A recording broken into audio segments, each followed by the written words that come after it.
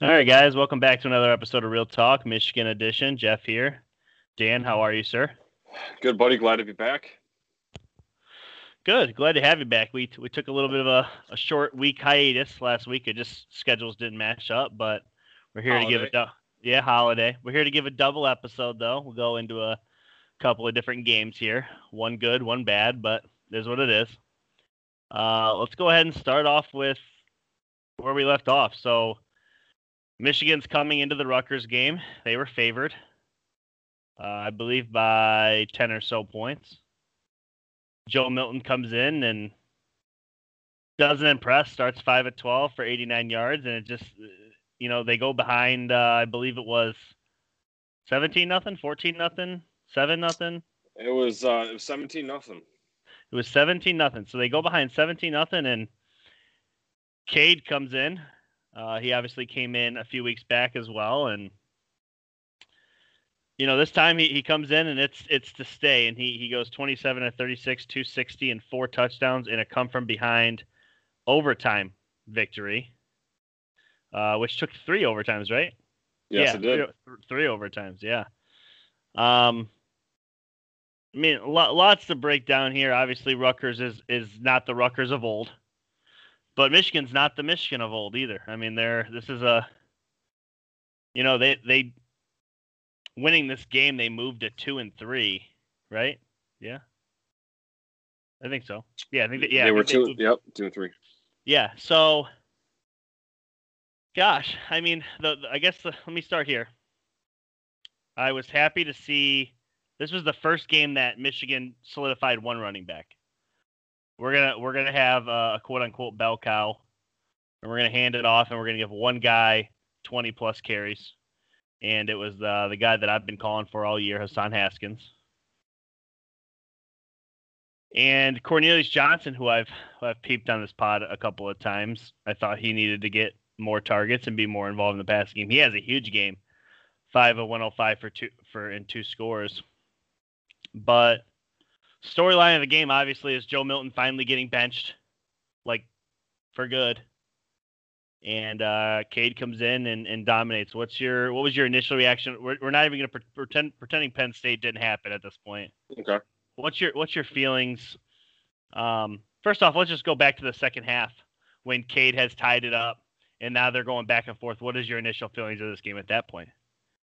Um, it gave me anxiety because we're we're playing a back and forth with Rutgers, but it was nice to see that finally our offense was clicking, and I was taking my grain of salt with it because it is Rutgers, and they are, you're right, not the Rutgers of old, but you obviously you should win this game if you're U of M. This should be not even close. But seeing the offense clicking, uh, Cade, I have to say, is very decisive with his throws. That's why he doesn't get sacked as much, and that's why his throws are most of the time on target and timed correctly.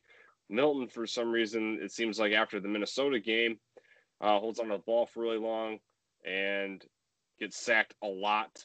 And then when he steps up into the pocket, he's stepping up too late, and it's not there anymore. So second half, I was on the edge of my seat because, again, it's kind of felt like the 2010 game against Illinois when they had Nate Scheelhaas and Denard Robinson and just firing touchdowns every time they touched the ball. But W in this case was a W. So it took it was a missed field goal in overtime or something like that to really Yeah. keep the momentum up. But yeah, it was good. It was finally nice to see it. Yeah, I mean, for me, I agree. I thought Cade's pocket presence and what he was able to bring, it was just like it was night and day difference. And I forget the word you used, but once Cade came in, then it seemed like literally everything started clicking. Mm-hmm. And I mean, the run game all of a sudden looked dominant. And I mean, it was one of those things. And again, in the back of my head, I'm like, well, this is Rutgers. I mean, this is at least the practice to get this moving, and it seemed promising. A couple of people that we've talked about in the pod over the last couple of weeks, Nick Eubanks actually has a solid game, 5 of 43 and a touchdown. Eric All, who we were kind of critical of, to be fair, and it's just been deserving. He actually had a solid game. He had 4 catches for 27. The one cool thing about Cade McNamara is he wasn't in bed with any target. He was throwing it to anyone and anyone that was open. Obviously coming in and like I think it was his second throw of the game, he hits Cornelius Johnson for a very deep pass, 50-ish yarder, I think 46 yarder, whatever it was. But yeah, I mean, my overall perspective leaving this game is just like Michigan has a lot of work to do because they're having a back and forth with Rutgers. But at the same token, I think they found their quarterback. I think so. And, going, into the half, it's 17-7. Cade, puts the Cornelius Johnson pass on the board. And then right out of the gate, they get Giles Jackson to take one of the house on the kickoff. Yeah. So that was a huge game changer right there. So the team came to life in a sense with Cade. And again, it's Rutgers. I'm not pretending I'm not thinking about the Penn State game yet. I'm just hoping that this translates to the next week and they can build off this and hopefully get some confidence. But their defense, which we can touch on here in a second, their defense is still absolutely, I say it a lot, atrocious. They're just getting gashed in the run game. In this game, they only gave up 105 on the ground. On 40 carries. On 40 carries. But it seemed like when it was on crucial plays, it would go right up the gut. It's just what it felt like. And then their secondary, I mean, they're getting torched, man. Like 381 in the air, and it seemed just like every third or fourth pass, they're getting behind the corners. And we've been putting Don Brown on the hot seat all season. After the Minnesota game, he's put a laundry list of players in the NFL that've been really solid for U of M. So it's just not working out in 2020. Yeah, I mean, to put things in perspective, you were saying how they were getting gashed. This is Rutgers we're talking about. They had a receiver, 7 catches for 127. Another receiver, 7 for 109 and a touchdown. Another receiver, 8 for 84 and a touchdown. Another receiver had a 25-yard big play touchdown. It's like, holy cow. Yep. I just again, I mean, I made the comment about Cade. He wasn't in bed with anybody. I mean, Rutgers, Noah Verdar, whatever you want to say his last name was, he had a huge day, 29 of 43, 381, 3 touchdowns. He did have 1 interception, but my goodness, he looked like Tom Brady out there. Yep. And even with Cade playing exceptionally well, as a team, Michigan was averaging 7.5 yards per pass, or completion, and Rutgers is averaging 13.1. So, 8.7. But in the receiving, it was 13 yards a catch. But it was man, it was very. I don't know. It irked me a little bit, but they got the W. So again, before even knowing about what happened in the Penn State game, I was able to sleep with my eyes closed that night. Yeah, so I mean, something we've been trying to do for these games, I think we started 2 weeks ago at our last pod, but I want to do it. We talked about doing this. Let's talk about somebody that had a great day. Let's talk about somebody that had a really bad day, and then maybe somebody that just we need to see more from. Let's start with good. I think this one maybe be obvious, but who's your pick of the good day? I think there's a really pretty playing a day. 3 guys you can choose from. I'm going to go to Cornelius Johnson on this one because they need a solid number 1 receiver to step up. Ronnie Bell is a disappearing act at times, but Cornelius Johnson stepped up this week and scored 2 touchdowns, and it really again sparked the life in this offense. Yeah, I mean, for me, it's between 3 as well. And if I wasn't taking in my opinion, the most deserving, I would either take Cornelius Johnson or Giles Jackson, who has a huge kickoff return.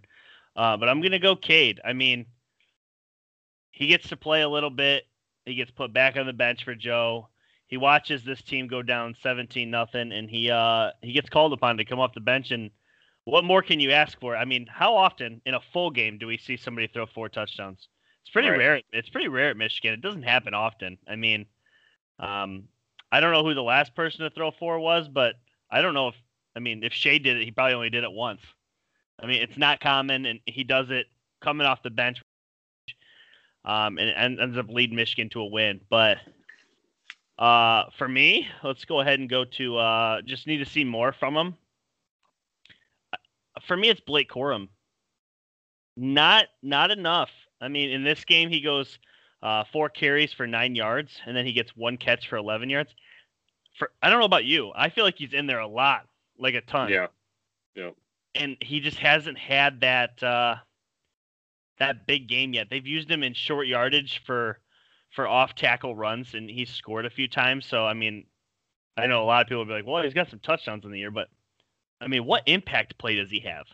Mm-hmm. Truly, I mean, the first play of the season, we run a swing route to him, and I'm like, oh wow, right. Okay, what are we expecting this year? And we just haven't seen. I don't know. Maybe it's how he's utilized. Maybe it's because this running back room is extremely crowded. I mean, in this game alone, Hassan gets 23 carries, Zach gets 6, Roman Wilson takes a carry, Blake Corum takes 4, and then Chris Evans takes a carry. But it's like, I don't know. For as much as he's in there, I need to see more. No, I absolutely agree. Is there somebody that sticks out to you as somebody that you need to see more from? Again, it's between a few guys, and I'm going to go to the defensive line. We're towards the bitter half of this year, so you only got 2 more games to show it. But I'm going to have to go. I'm going to have to just pick one here. I'm going to go with Donovan Jeter. Yeah, and a little bit of Carlo Kemp. Those are our senior leaders on the D line, and again, even though that they on the stat line here they held Rutgers to probably the lowest rushing yardage the whole season. If I had to guess, 105. I mean, Minnesota probably ran for more, maybe not, but that's probably our second best on the whole season. No one on that D line is just making any plays when it matters. I think right after Michigan scored with Cade, they got a sack that was pretty huge, but just very inconsistent, and I'm just gonna have to go with between those two. Yeah. Unfortunately, the defensive line has probably been one of the. It hasn't been talked about enough because obviously the secondary's been really bad, the offensive line's been bad, quarterback play's been bad, but truly the defensive line's been pretty bad too. I mean, lack of pressure, giving up big long runs, lots of things. Let's talk about the ugly. Somebody that just had a straight up bad day that you feel like we need to call out. I think it's going to have to go to Quinn Nordin. 0 for 3 on the field goals. The dude, if I'm not mistaken, was literally the recruit that had Netflix and chill with Jim Harbaugh. Yeah. And one of the highest rated kickers out of high school. And as a Michigan fan, and if you're an avid Big Ten football watcher or just a fan in general of the game, you know that he has been in and out with Jake Moody over the last couple seasons because of the inconsistency. Moody's normally in there for under the 40-yarder because he's more accurate. Nordin has a bigger leg, but he's literally a hit or miss.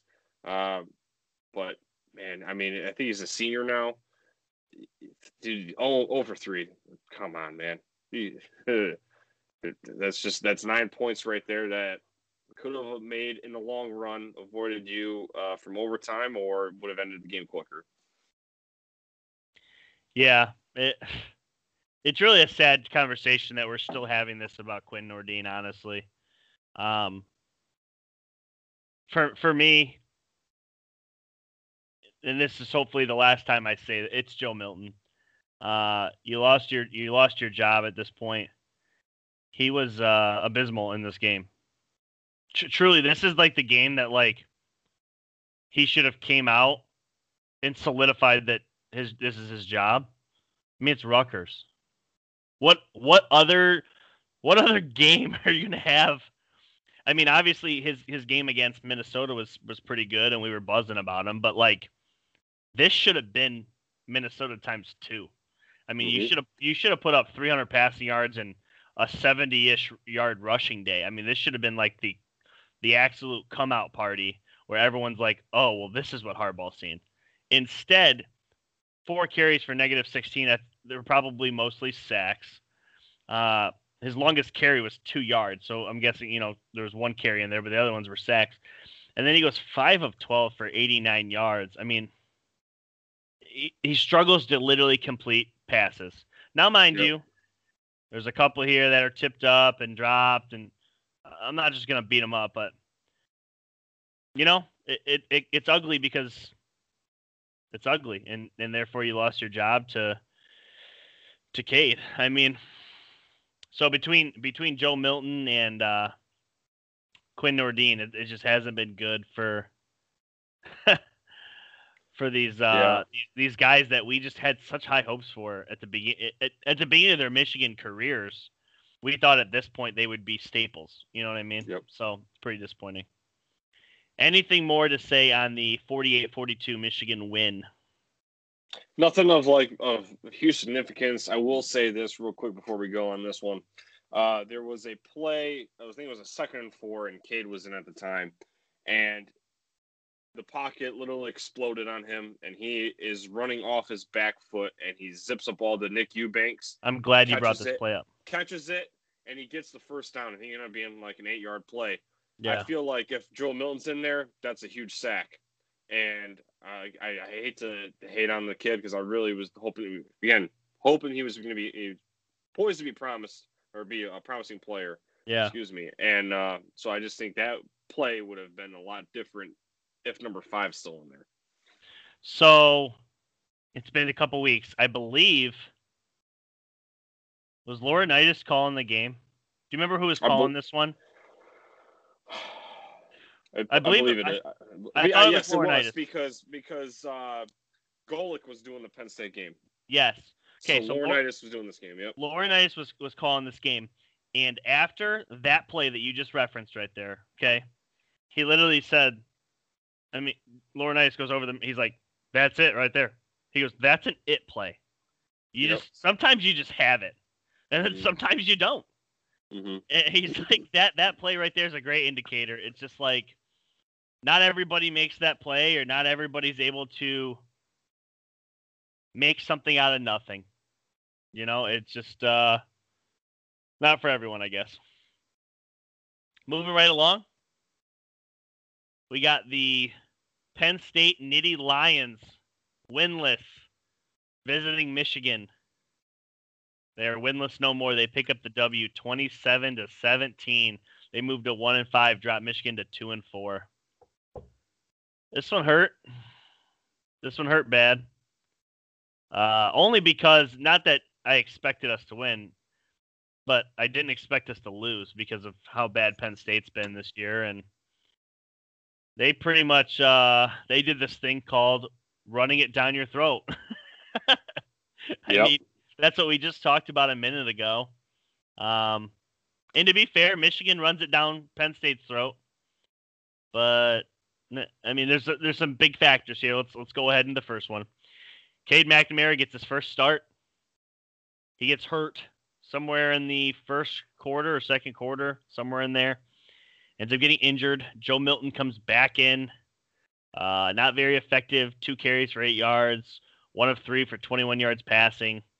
Nothing really happens while he's in there, and it's pretty much a dry spell. And then Cade's able to come back in, but it's just not enough. Give me some thoughts on this one.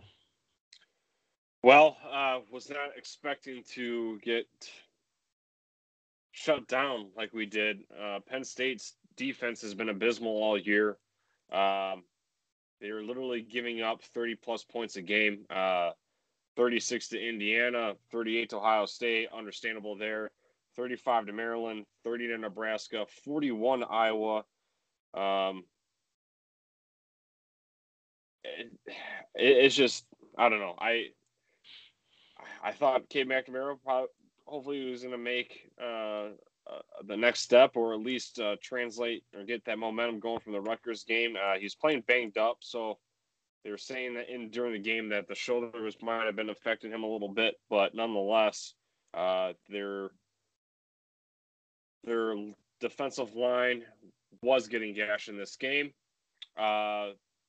254 they gave up. They gave up. I don't think you've heard of 254 outside of Ohio State since the Brady Hoke Rich Rod years. I could be wrong, but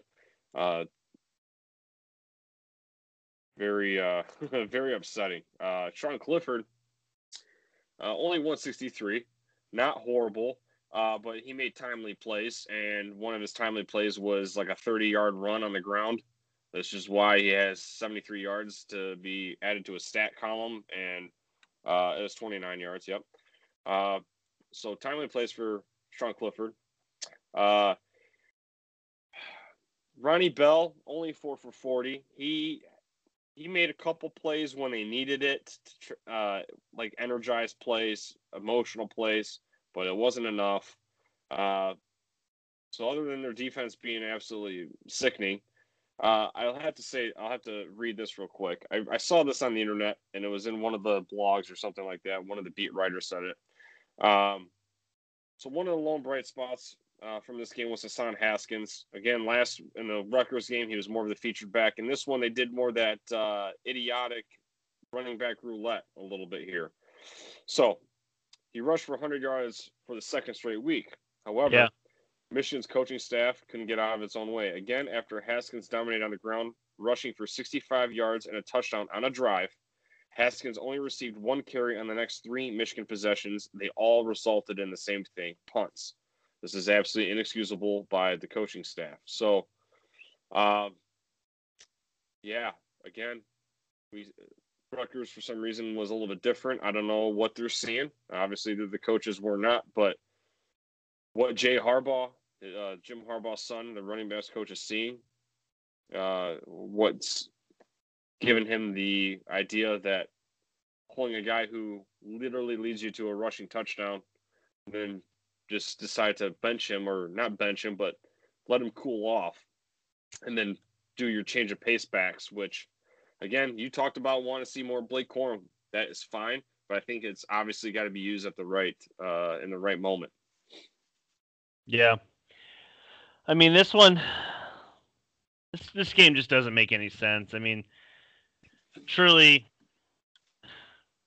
they ran it effective. 27 carries for 174 and 2 touchdowns. I mean, obviously 60 of it came on 1 carry from Hassan Haskins, but I mean, they ran it effective. It's just it sucks that the passing game wasn't there. Obviously, probably a little bit of it's due to injury. And then a little bit of it's just because they just couldn't get it going. And I mean, anybody that had any sort of receiving promise in the weeks prior did nothing in this game. The leading receiver had 40 yards. That's Ronnie Bell. Just there's some fumbles in there. I mean, this was an all around bad game. It just I don't know. It's disheartening. It's disappointing. Nothing more than I can really say about it. I mean, you get gashed for 50 carries, 254, and 3 touchdowns, but the worst of it was just watching Sean Clifford, just like you had not alluded to, just absolutely dominating in the zone quarterback draw game. I mean, it was just like, and I think he had a big run. I think his 29-yard touchdown run came after his injury. He had like a potential knee injury. He was on the sideline for a play or two. Yep. And it comes back in like the next drive. It goes for a rushing score. Gosh. I'm with you though. I mean, the play selection, the play calling, especially when you're not sure about your quarterback situation. Feed Haskins. He takes 17 carries in this game.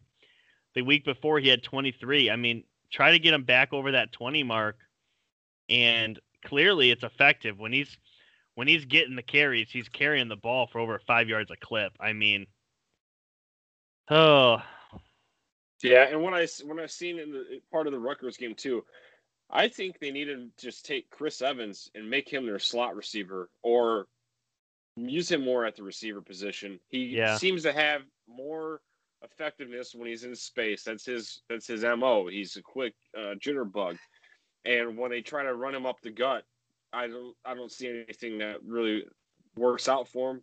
Uh, Again, you got to get your playmakers the ball here. So again, Ronnie Bell earlier, 40 for 40 or for 40 here, and not huge, not gaudy, but they were timely. They got to get him more of those timely plays.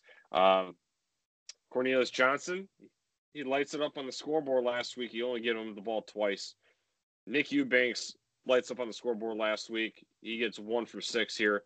You got to make the big games matter too. You can't just be the stat stuffers against the poorest defense. And who's to say Penn State again? They've given up the 27, or excuse me, the 17 points to Michigan is literally the lowest they've had all year. They've spent 35 or more, really. And the one thing too that Penn State really dominated on their offensive side was, again, like you mentioned, the zone read, the off tackle stuff, where the lineman has to make the decision to get the running back or cover the quarterback. They were getting eaten up on that all day long. Mike Golick, I think, made a comment about it, and once that comment was made, once it was brought to light, it was just like play after play after play, and Sean Clifford 163 only, but didn't have to do that when you're getting 5 yards of carry. Why would you have to do anything else? yeah. And if you go to the highlights of that game, every score that Penn State's got is a running back untouched. Yeah, they dominated time of possession, 36 minutes to 23 minutes. The rushing 254 to 174. So even though Michigan had a big rushing day, I mean, Penn State's was far and away better. And even though Penn State had a terrible passing day at 163, it was better than Michigan's at 112. It's just like Michigan can't keep the chains moving. They're 4 of 12 on third down. Goodness gracious.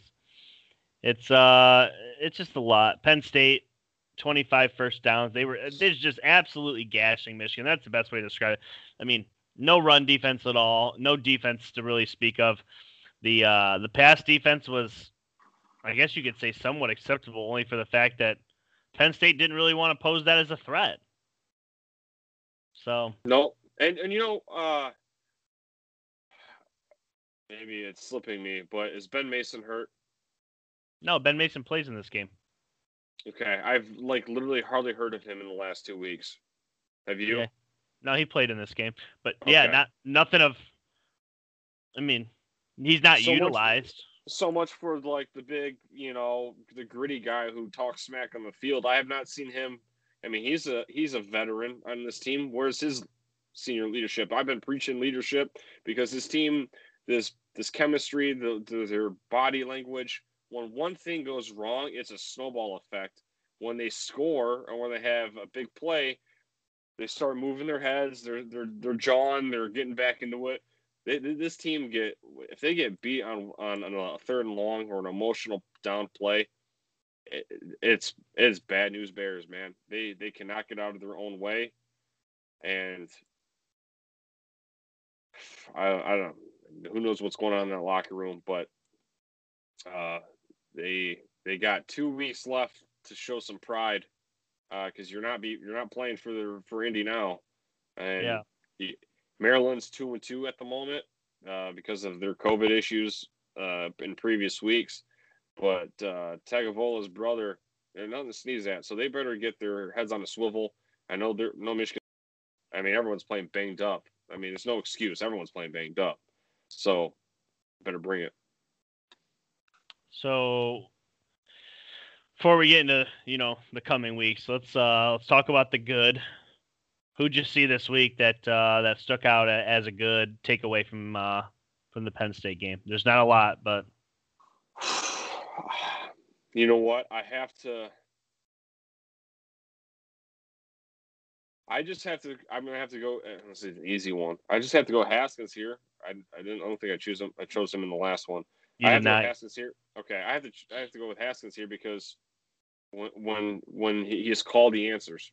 Yeah. And 2 touchdowns, 101 on the ground. Of course, that long run there, the 59-yarder. But you know what? He makes most of it. Yeah, I'm actually with you. If I had to pick somebody else, you're twisting my hand to kind of give you another one. Only because we downed him for last week. Jake Moody comes in and kicks, goes 1-1 for field goals and 2 for 2 of extra points. Coming in for Quinn Nordin.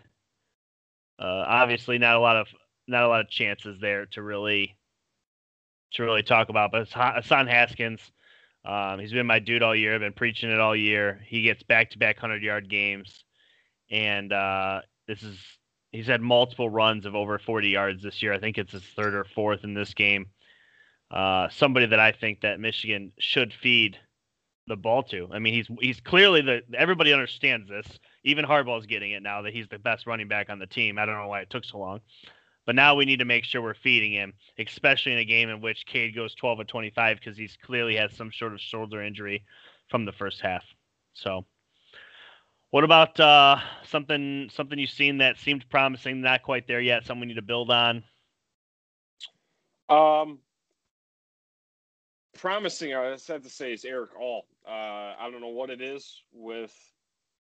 Maybe it's a spiral that's coming out of Cade McNamara's hand, but Erick All has kind of turned it around the last few weeks. Yep. No real disastrous drops, no tip balls that lead to interceptions. I think Erick All, even though in this game he's only 1 for 8, Rutgers, he had a few passes that he hauled in. So I think Erick All is showing the flashes of being the greatest school tight end, or the greatest tight end in school history, like they preached in the Minnesota game. So hopefully it's good signs for in the future. Yeah, that's a solid one. For me, in this game, it was Chris Evans. Doesn't do a whole lot, but it's his best game yet. Period. He gets 5 touches and averages over 8 yards a touch. I mean, for a running back, that's pretty solid. I'll take that all day. It's not something that I want to see a ton of. I don't want to see a ton of Chris Evans. I want to see more of Haskins. But in the scat back role of something I've asked of Blake Corum, if they're going to use Chris Evans in that role, I'll take 8 yards a clip. So especially on 5 touches. And Blake himself takes 3 touches in this game, I believe. Yeah, just 3 touches. And he goes 9 yards a clip. So I'll take it. Like to see more of it. I would have loved to see at least, if they complete one long ball in this game, they have a chance to probably make it 24-27. And at that point, it's maybe a ball game. But it just never seemed close. It just seemed like it was always far out of the way. And so, yeah. And then what about the ugly this week?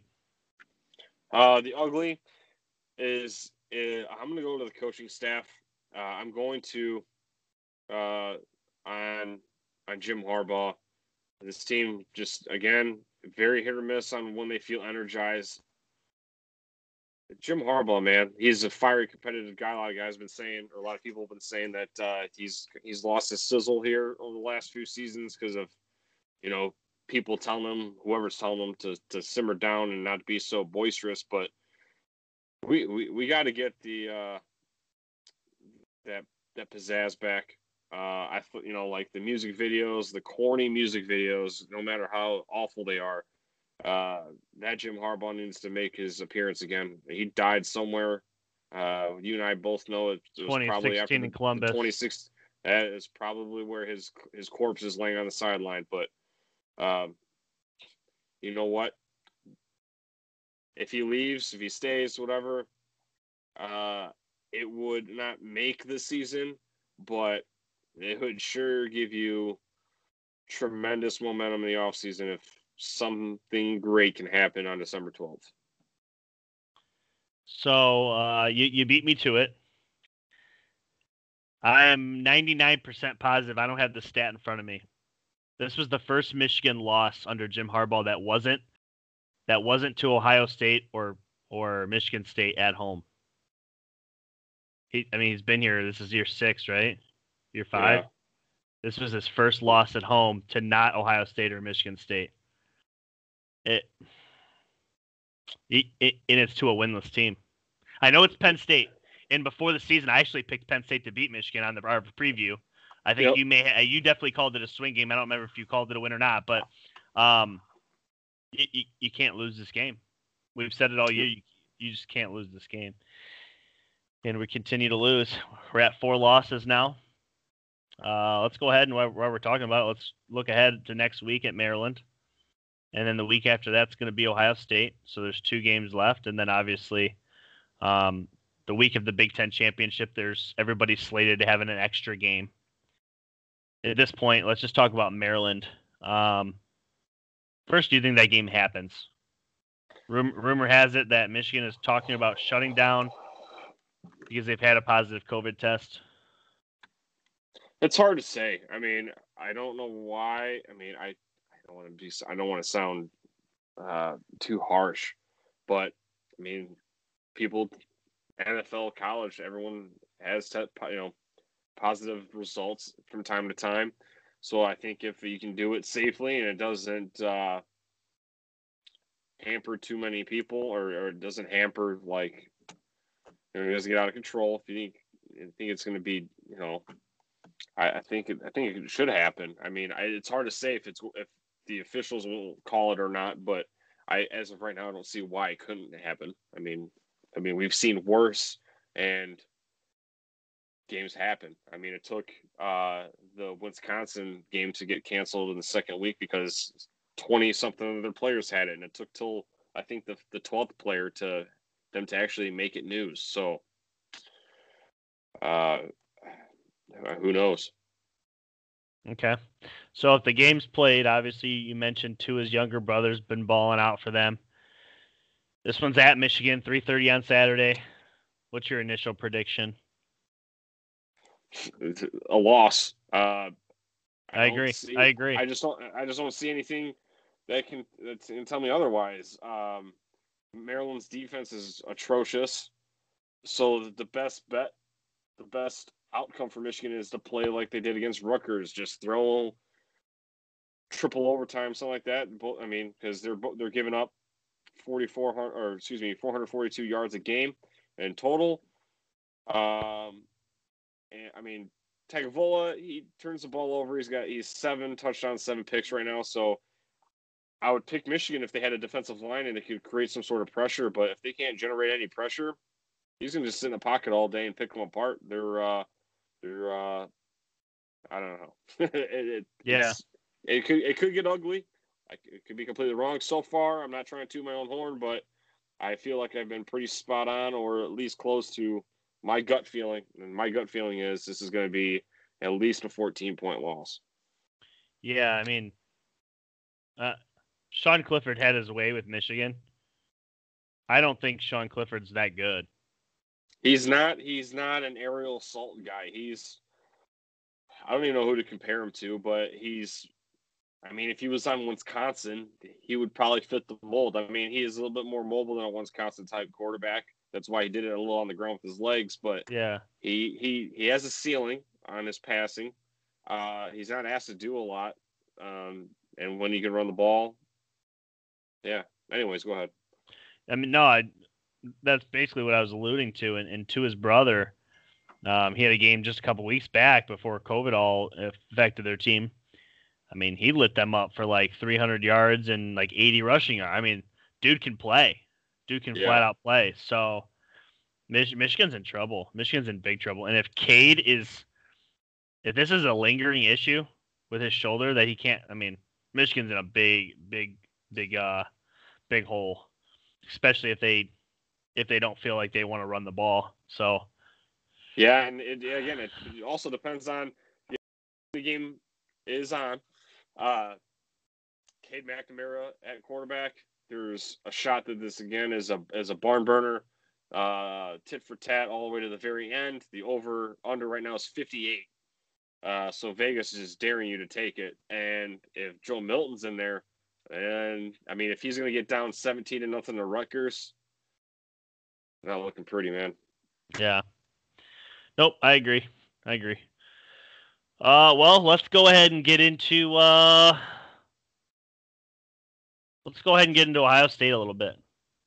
Ohio State cancels their game. Ryan Day has test positive for COVID. They cancel their game against Illinois. As of right now, they have to play their next two games at Michigan State and home against Michigan in order to qualify for the Big Ten championship, even though they're undefeated, winning their the East right now. What's your take? You think they first of all, do you think they're going to play both those games? Getting hard to say. I think they will. And they're very winnable for Ohio State. It seems like this season, and Ohio State fans can agree with me on this, is their secondary, even though they have a lot of talent, Shaun Wade, all those guys, they're kind of vulnerable on the back end. And you can look at and watch their games, and Indiana kind of exposed them there probably the most. But I think they should play those games. I think they will play those games. Yeah. Michigan State. Is there any chance Michigan State pulls up another upset after knocking off Northwestern last week? Any chance? No, not a chance. I love Pat Fitzgerald at Northwestern. And I know they were ranking was probably their best in school history or for a long time. But, I mean, did we really think Northwestern was that good? No. No. And Northwestern is, as a program level, like here, Michigan is right here. Michigan gets blown out by Ohio State. So Northwestern would, I think Michigan State is going to get creamed here if the game's on. Okay, let's go ahead and move into, before we get into Final Four talk, if Ohio State somehow does not play in the Big Ten championship and they only play 0 or 1 more game, okay, so they either end 4-0 or 5-0, is that enough for you to put them in the college football playoffs? Well, you got to ask yourself this. Are they one of the top 4 teams in the country? For me, it's a yes. Okay. Then, yeah. Because... So let me ask you this. That's a great question. Yeah. Before the season, were they a top 4 team? Absolutely. So why play the season? Why play it out? I know. Why play it out? Because it's college football, and any given Saturday, something Absolutely. could potentially happen. Could, yeah. But I'll also say this, and I'll back Ohio State a little bit. You know me, I freaking hate them. If Ohio State had a loss to Michigan State or Michigan or in the Big Ten championship game, I still think they're a top 4 team. Yeah. But the thing is, obviously, you got to look at who's 5 and 6, right? So if you lose a game, see, this is where it gets very interesting with the committee, because their job is to pick the top 4 teams. And there's been years where a team with 1 or 2 losses is on the bubble because, sure, they slipped up, but you give them a little leniency with them. And yeah, with Ohio State, with how bad Michigan and Michigan State are playing right now, and how just a crapshoot their year has been, if Ohio State loses to one of those teams, I think they should be out. Maybe that's contradicting what I'm saying about saying that they're in preseason if they finish 5-0, 4-0, whatever. But you gotta have to respect what Cincinnati's doing. You gotta respect what Florida and Texas A&M are doing. And so if Ohio State somehow loses one of those games, which they probably won't, you have to look to a team that's undefeated, like Cincinnati is still, or a team who's played more of a schedule. Let's talk a little bit about our top 4 teams. First off, let's just go in order. Who do you have at 1? Bama. I did have Bama. You got no reason to take them out. Only because I think Notre Dame has played the best football. They have the best win. Okay? They potentially have the second best win. As far as if you're ranking, your second win, who's that? Beating North Carolina, they've beaten Clemson. I'm forgetting somebody. think they have 3 ranked wins already this year. I mean, Notre Dame has been shockingly good this year. I mean, I think everybody understands that Notre Dame over the last several years has had those things where they go undefeated and then all of a sudden they lose one late and they, or they get into the playoffs and they get destroyed. But this Notre Dame team just seems different. They're physical. They control both sides of the line of scrimmage.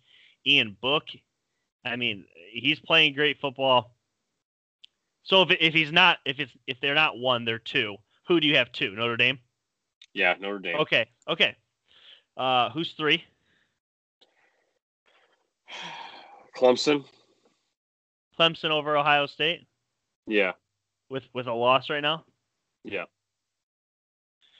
I'd take Ohio State 3, but then Clemson 4, only because of the loss. But let me say this. In a couple of weeks, Clemson's going to play Notre Dame. Matter of fact, it might even be... No, I think it's in a couple of weeks. I think they have the week off or whatever. Or they're on the road this week, and then next week they're in their championship game, right? Yeah. Regardless, they're going to play Notre Dame here in a couple of weeks on a neutral field, and I think they're going to beat them. And at that point, I think so. I mean, not having Trevor Lawrence was huge, obviously. Yeah. And then I'm going to put them probably at 3. Move Ohio State to 2. Drop Notre Dame to 4. Because I believe Clemson and Notre Dame both deserve to be in. And at that point, you can have a Clemson-Ohio State rematch. And then Alabama and Notre Dame. I don't see A&M getting in. I don't think there's much they can do. They don't get to play Bama again. They got slaughtered by Bama. Okay, so I mean, their loss is questionably the best loss in the country outside of maybe Clemson, who's lost to Notre Dame. But they got slaughtered, where Clemson went on the road and they lost by 3 in overtime. I mean, I leave A&M out. Cincinnati, we've learned any great Power 5 school with 1 loss is going to get in over those teams. They would need Notre Dame or Clemson to lose again. Are you somewhat in agreement to that? Oh, yeah. I mean, I believe that Cincinnati has a program. I don't know, maybe it's debatable. I think they're a program that's better than UCF by a little bit. So I think it's enough to give them to sneeze a little bit. So again, probably not going to get in by any means, but if any of the team outside the top 4 right now gets in, it's probably going to be Florida or I don't know. But again, with Notre Dame, is the history of Brian Kelly is losing the big one. He's like Bob Stoops. He's going to get you to the promised land, and then he's going to let you hang dry. So either the Notre Dame meltdown happens when they play Clemson again in the championship, or they Brian Kelly gets over that hill, and then they face whoever, probably Bama or whatever, or someone's going to be in there that's going to compete with them. But you're just that blowout loss is just hanging over like a rainy cloud. If this is going to happen, it's going to happen soon. If it's not, kudos to Brian Kelly. I think the dude's a complete douche, but the dude can get his team at least in the mentionables. Yeah. Yeah, I mean, he's doing something that Harbaugh can't do, and that's, taking his team to the next level. And it seems like they're clicking. They're getting recruits. They're putting kids in the NFL, and they're putting solid kids in the NFL. So, well, what else did we have? Is that it? Is that a wrap? I think so. I mean, kind of we beat the dead horse about Harbaugh the last few episodes because of the coaching search, whatever. So a couple more weeks, we'll actually have probably some new juicy rumors to get to. I would like to say, though, real quick, is the new one that's been thrown around the webs right now is Urban Meyer to the Texas Longhorns. So there's always been 2 teams that I thought would land Urban. Michigan was never one, and I'll put that on record. He ain't coming to Michigan. We've said this too many times in the pod, but there are still idiots out there that are calling for this. I've always thought 2 jobs. USC, and if Brian Kelly were to leave Notre Dame. Yeah. But, with that being said, there are 2 additional jobs that I think he could also take and make elite today. Texas and Florida State. And if he were to go to Texas, that's massive. That's massive. Yeah, Texas is see, the thing is about Urban Meyer is he's a winning coach wherever he goes. He's honestly probably one of the best coaches of all time, at least top 5, probably top 4 in my opinion. Yeah. The problem with Urban Meyer is when it's usually if the going gets tough or there's some off the field issues, he leaves town. He even left town in Ohio State. I thought when he first got hired into Columbus, I thought, this dude's going to be in here for a few years. He's going to create some violations, and it's going to end like Florida did. But it didn't. He kept winning and winning, but he had off the field whatever. And so halfway through his tenure, I'm like, man, this dude is never going to leave. If you are a USC or Texas, I would want Urban Meyer there until he's dead. I don't want him to be here for 5 years and then boot. I want you to be here I want to give you a lifetime contract, John Gruden style, 10 years, 10 million, 100 million, whatever it is. Yeah. Just, I want you here, man. And Texas is a very difficult place to go. I thought Tom Herman out of the Buckeye coaching tree was going to be the next Urban Meyer. I did too. And Texas is really difficult though because you got a million schools down there, and some of the best talent comes from that state. But I think USC would be a really good spot for him. If he goes to Florida State, there could be a potential where he could like recreate the 1990s, early 2000s Miami Hurricanes down there. I think he could be he loves getting those kids that are very controversial, the guys that have really terrible grades, don't really have a good home life. He's like, Jimmy Johnson did the same thing with the Hurricanes back then too. You get the guys that are sleeping on couches to stars in the NFL, and obviously that comes with extra baggage. We've seen it everywhere he's gone. So, I've said enough, man. Urban Meyer, who knows? Yeah, Urban Meyer to Texas would be a home run hit, and hell, that might be huge for some teams that are trying to get Lincoln Riley. Because if Lincoln Riley all of a sudden it's like, oh shit, I got competition, he might pack bags and leave. Maybe he might come to Michigan. Who knows? That's definitely not a name that I've heard thrown out for the Michigan job. Shockingly. No, and Lincoln Riley, I was kind of skeptical because he takes over a program again that was in relatively great hands, and I thought maybe he was going to be riding the coattails, kind of like how a lot of people say Les Miles did when Nick Saban left LSU, and then he'd kind of fizzle out because the talent pool was dwindling down. But he's kept the program in somewhat good shape. So yeah, he's couple of number 1 picks, couple of Heisman Trophy winners.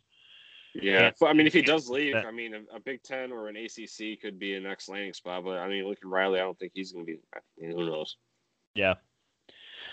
Well, I think that's a wrap. I think we pretty much talked about everything we could. We're a couple weeks away from Michigan, Ohio State. We're excited to talk about that. I'm not excited to watch it, but I'm excited to talk about it. And we'll see what this week brings us, and we'll go from there. Try to get back to 500.